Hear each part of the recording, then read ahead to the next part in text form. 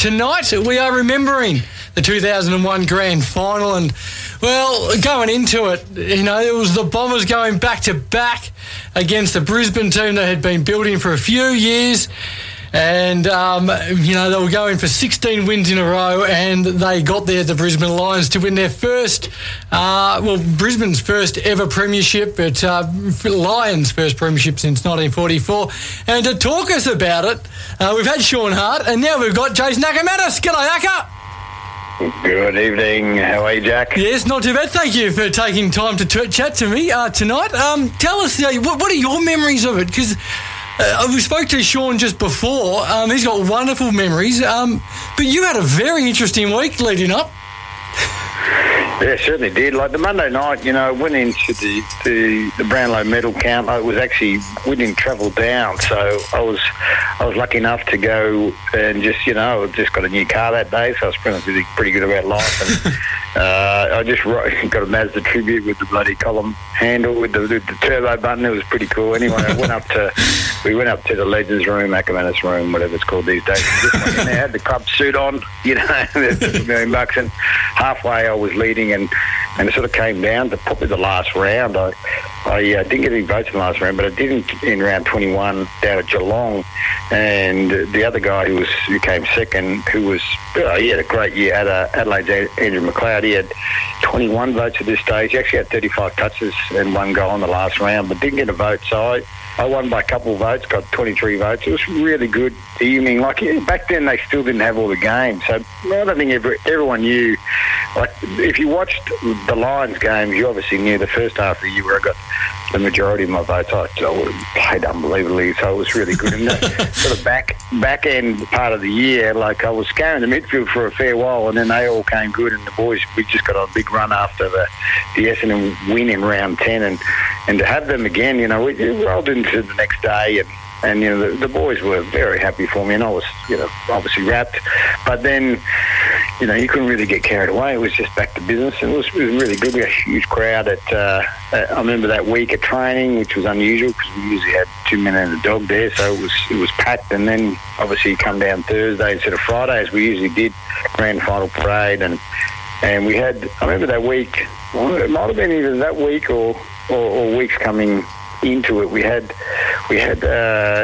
Collingwood's captain Tony Shaw come and spoke to us. Obviously Lee, being Collingwood premiership coach, got him to come and talk to us, and yeah, his stories about winning and what it's like, it was really cool. So I think our guys were certainly revved up, ready to go. We were on a big roll, we know that, but I think Essendon at that stage by then had a great year the year before. I think I lost one game the year before. They actually went through 9 rounds undefeated until we beat them. They had a really good season. So for them to go back to back, it was probably just down to the fact that James Hird and a few of their really talented players were carrying injuries, which you do most years coming into there. They might be big, they might be small, but for those guys and for us, it didn't worry us. We were certainly percolating at that time, and we had I remember the game starting. It was a hot day, you know, which is great for us. Obviously, being the travel, people often we're talking just off air about not actually winning and being on top of the ladder, which really doesn't mean much. I mean, Port Adelaide in our era was pretty much always on top. They had a fantastic round robin kind of record, but for us, yeah, we just felt like finals, you know, you play home, you get an extra gear, there's extra week off.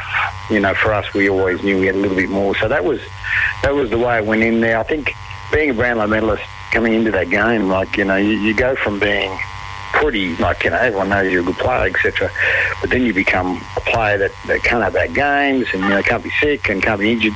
And the standard that you have to live by after that as a footballer is way higher. So kicked the goal early in the first, which was good, and then we settled into the game, kicked a lot of points in that first half. But as the premiership quarter, and as it does, we started to even up the goals and points. And by the last, you know, they were pretty much out on their feet. We were running everywhere and ended up having a great win. Yes, you certainly did. You mentioned you obviously won the Brownlow and then went into it. Did you find yourself, you know, looking at, you know, going into the game as any extra pressure on you? Like, did you put any more pressure on yourself?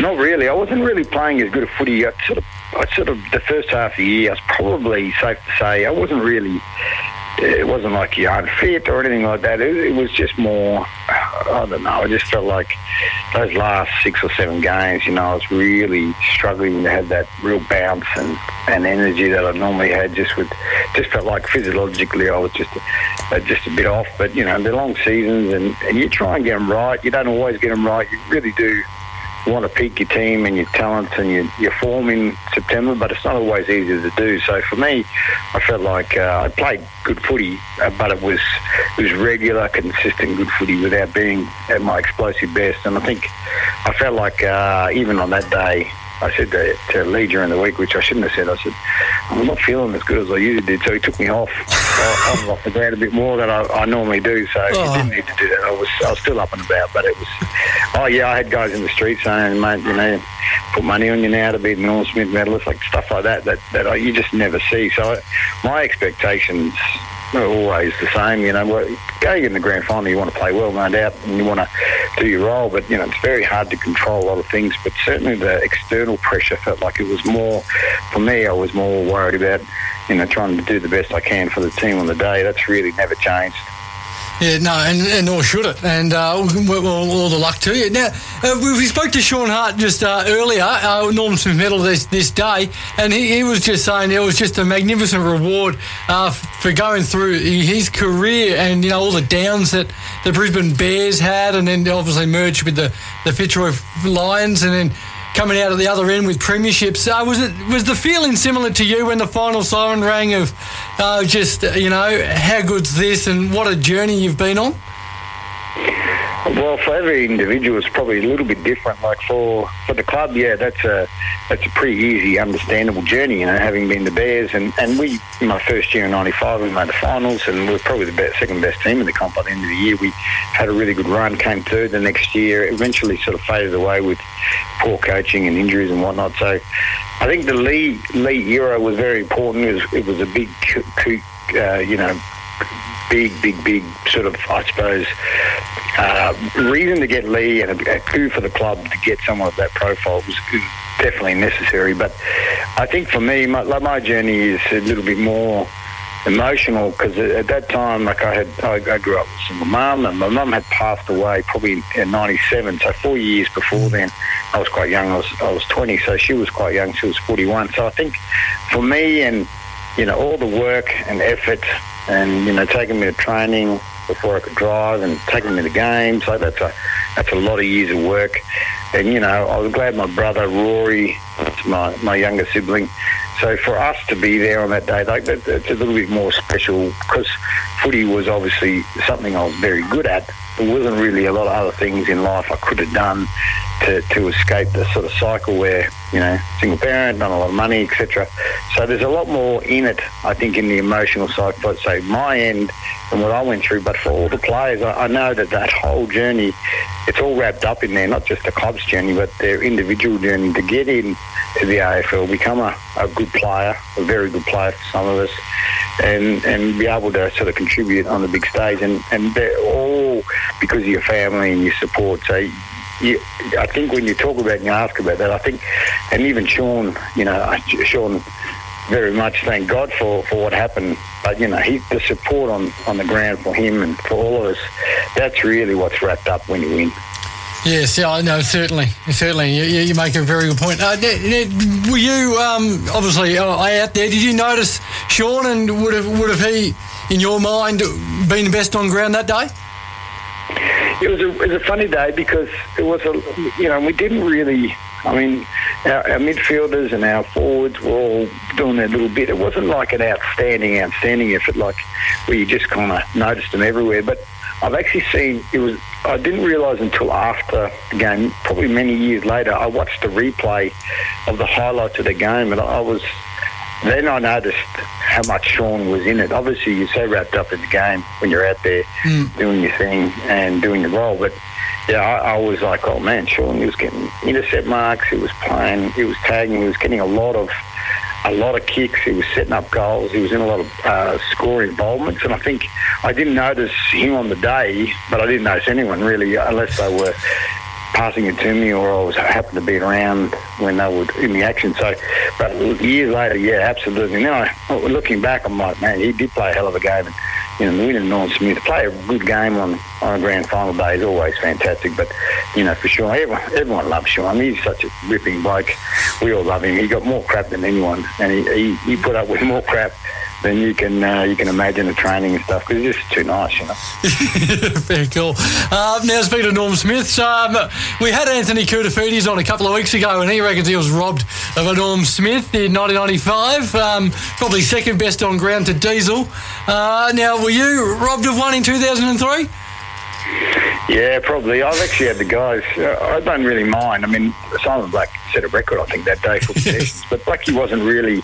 He was just accumulating. He wasn't his. Sometimes you can have 25 touches and just dominate, you know, and then you can have 37 and get a lot of handballs and just be around the action. Simon obviously had a super day. He's a super guy, so, you know, you can never begrudge him, kick a good goal. But when you kick 5 goals in the grand final, there's not too many guys that kick that many goals that aren't up in the votes. Quite surprisingly, they changed the voting time, I think, and the way that they did it. Oh, maybe a bit unlucky. Could be on. You know, there's been some Norm Smith medalists, like I thought, you know, in 2016, for example, you had Jason Akermanis, he won. I thought Matty Boyd was their best player by a mile. So, but that's me, you know, that's the way. And I'd coached by then. I can see his role, how important he was and how well he played. For me, you know, I had 20-odd touches, so I had, you know, 7 shots at goal, and probably I was involved in so many more score involvements that day anyway. So I had a really good day. Look, you could do no more. You can play the best footy and it's up to the voters. But I've had guys who actually voted. Jared Healy was one who came up to me afterwards, and he's done it a couple of times and apologised. He thought he should have put me higher in the vote. So. Very cool. No, we also had Bailey Fritsch on last week, and he was saying that Luke Hodge wanted to give him the 3 votes after his 6-goal performance in last year's grand final, but went up to Bailey and said, look, unfortunately, Truck had 39 and kicked 2, so you really couldn't do it. Yeah, I think 6 goals, I mean, that's an outstanding effort. A great game, I mean, but yeah, that's the problem, you know, when you actually look across the field, when you give your votes, like for me, you know, when I coached, I was very mindful that, like, fullbacks and full forwards, the limited amount of opportunity they get, particularly forwards, to kick 6 and, you know, to do that role, it's still pretty much, winning the voting would be on par with your midfielder, obviously dominating the game and kicking 2 goals. But I think the 2 goals and the sheer amount of you know, possessions probably just put it in his favour. But so your midfielders should get a lot of the ball. That's their job. They're in where the ball is most of the time. No, that's a fair call. Now, 2 of the teammates on this day in 2001 are now coaching AFL teams. Have you made of Michael Voss and Craig McRae's journey? Well, Voss obviously the second time round, but Craig's go around with the Pies this year. How have you made of that? Well, Chris Scott still coaches Geelong. Oh, Chris Scott, of course. Yes, 3. So there's 3 of them in the highest level. Yeah, there's a lot of them though are still involved in footy. It's quite amazing how many of them are. You know, you can go through the list. You know, Luke Power's still at Clubland, so it's Justin Lepage, and, you know, Chris Johnson does stuff for the AFL, and he's certainly around about. So there's a lot of guys that are still in that system that still are involved, and even on the periphery, like, you know, with Fox, you've got Lynchy and many guys in the media, Simon, myself, it's a little bit here and there. So yeah, there's a lot of guys, but I think for Vossi, he was always going to be better second time around. I think, you know, looking back in hindsight, it wasn't the best decision to go to Brisbane. Too green. It does take a long time to become a good coach, anywhere from 5 to 10 years, and you're better off sort of doing that and running your own team. And I think the best thing about probably Craig McRae, because Craig's been involved in 6 AFL premierships and 1 VFL premiership winning side, so he coached by himself in the VFL, and I think that really, leaving Collingwood and going to Richmond, coaching them, and then end up being in their senior assistants to the coaches as well, and their hierarchy of coaches, then going to Hawthorn and finally getting the job with Collingwood.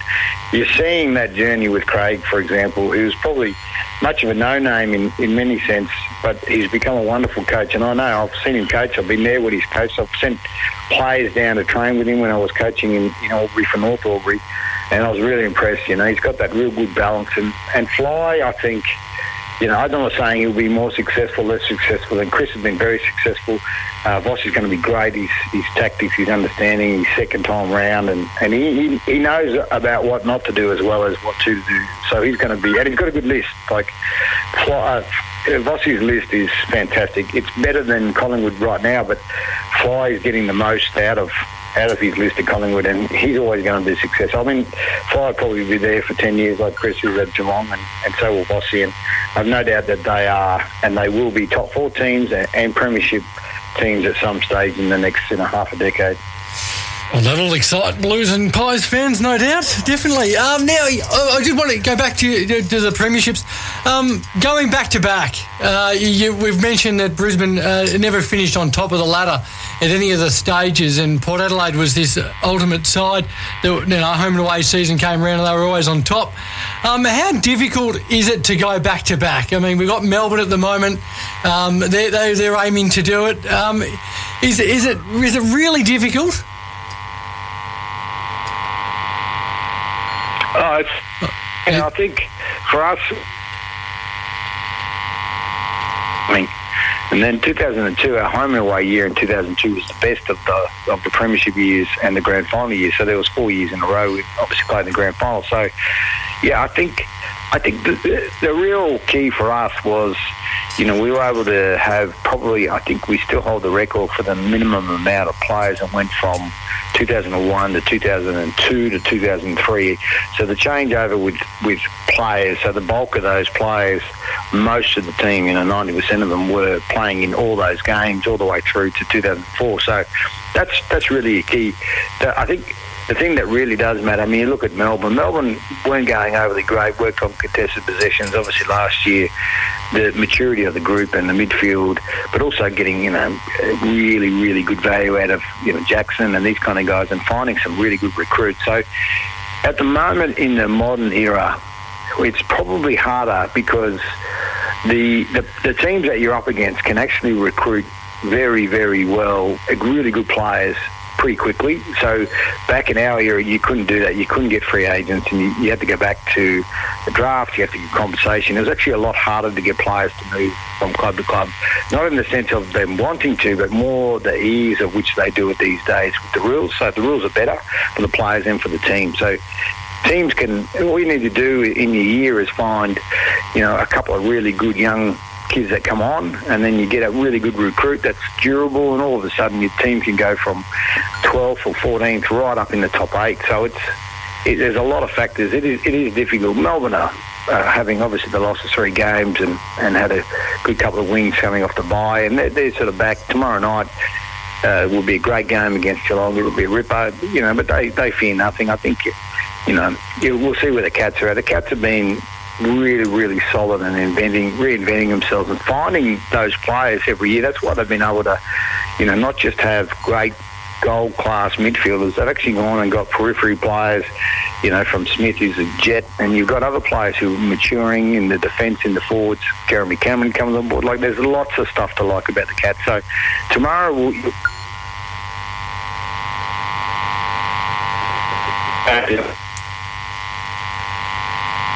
Geelong have sort of come from and where they're at now. And I think it's pretty exciting to watch the game, but it'll be very exciting for Geelong fans.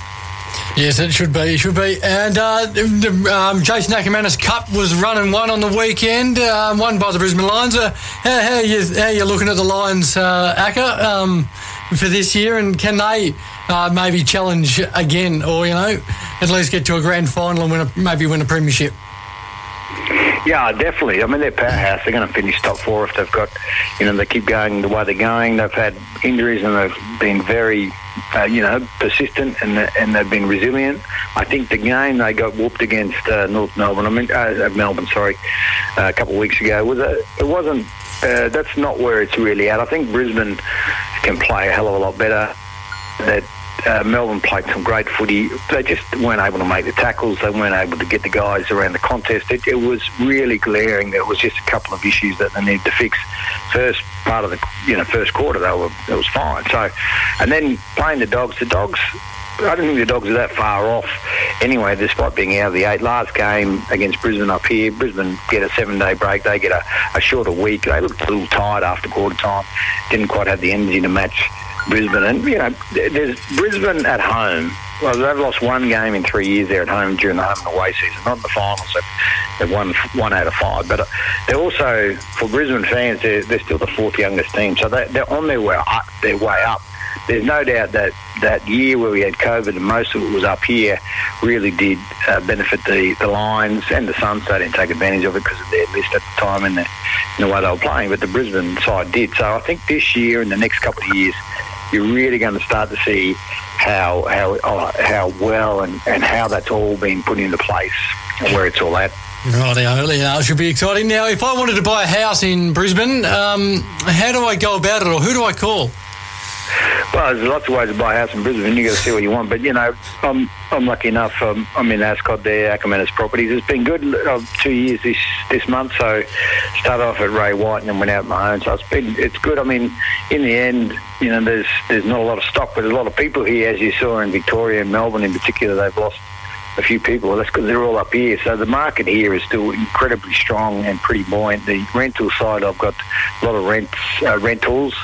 They've been just you can't. They don't last very long. Put it that way. Same with stock. So the price is dependent, obviously. But yeah, you just give us a ring, tell us what you need, and we'll find some stock for you to buy, and that's the way it rolls. It's a pretty good market here. You always make good money here. Oh, I bet, and it's always well.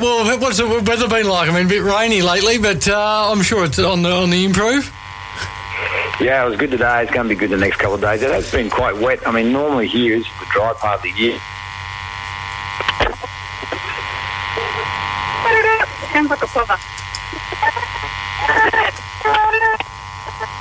Ladies.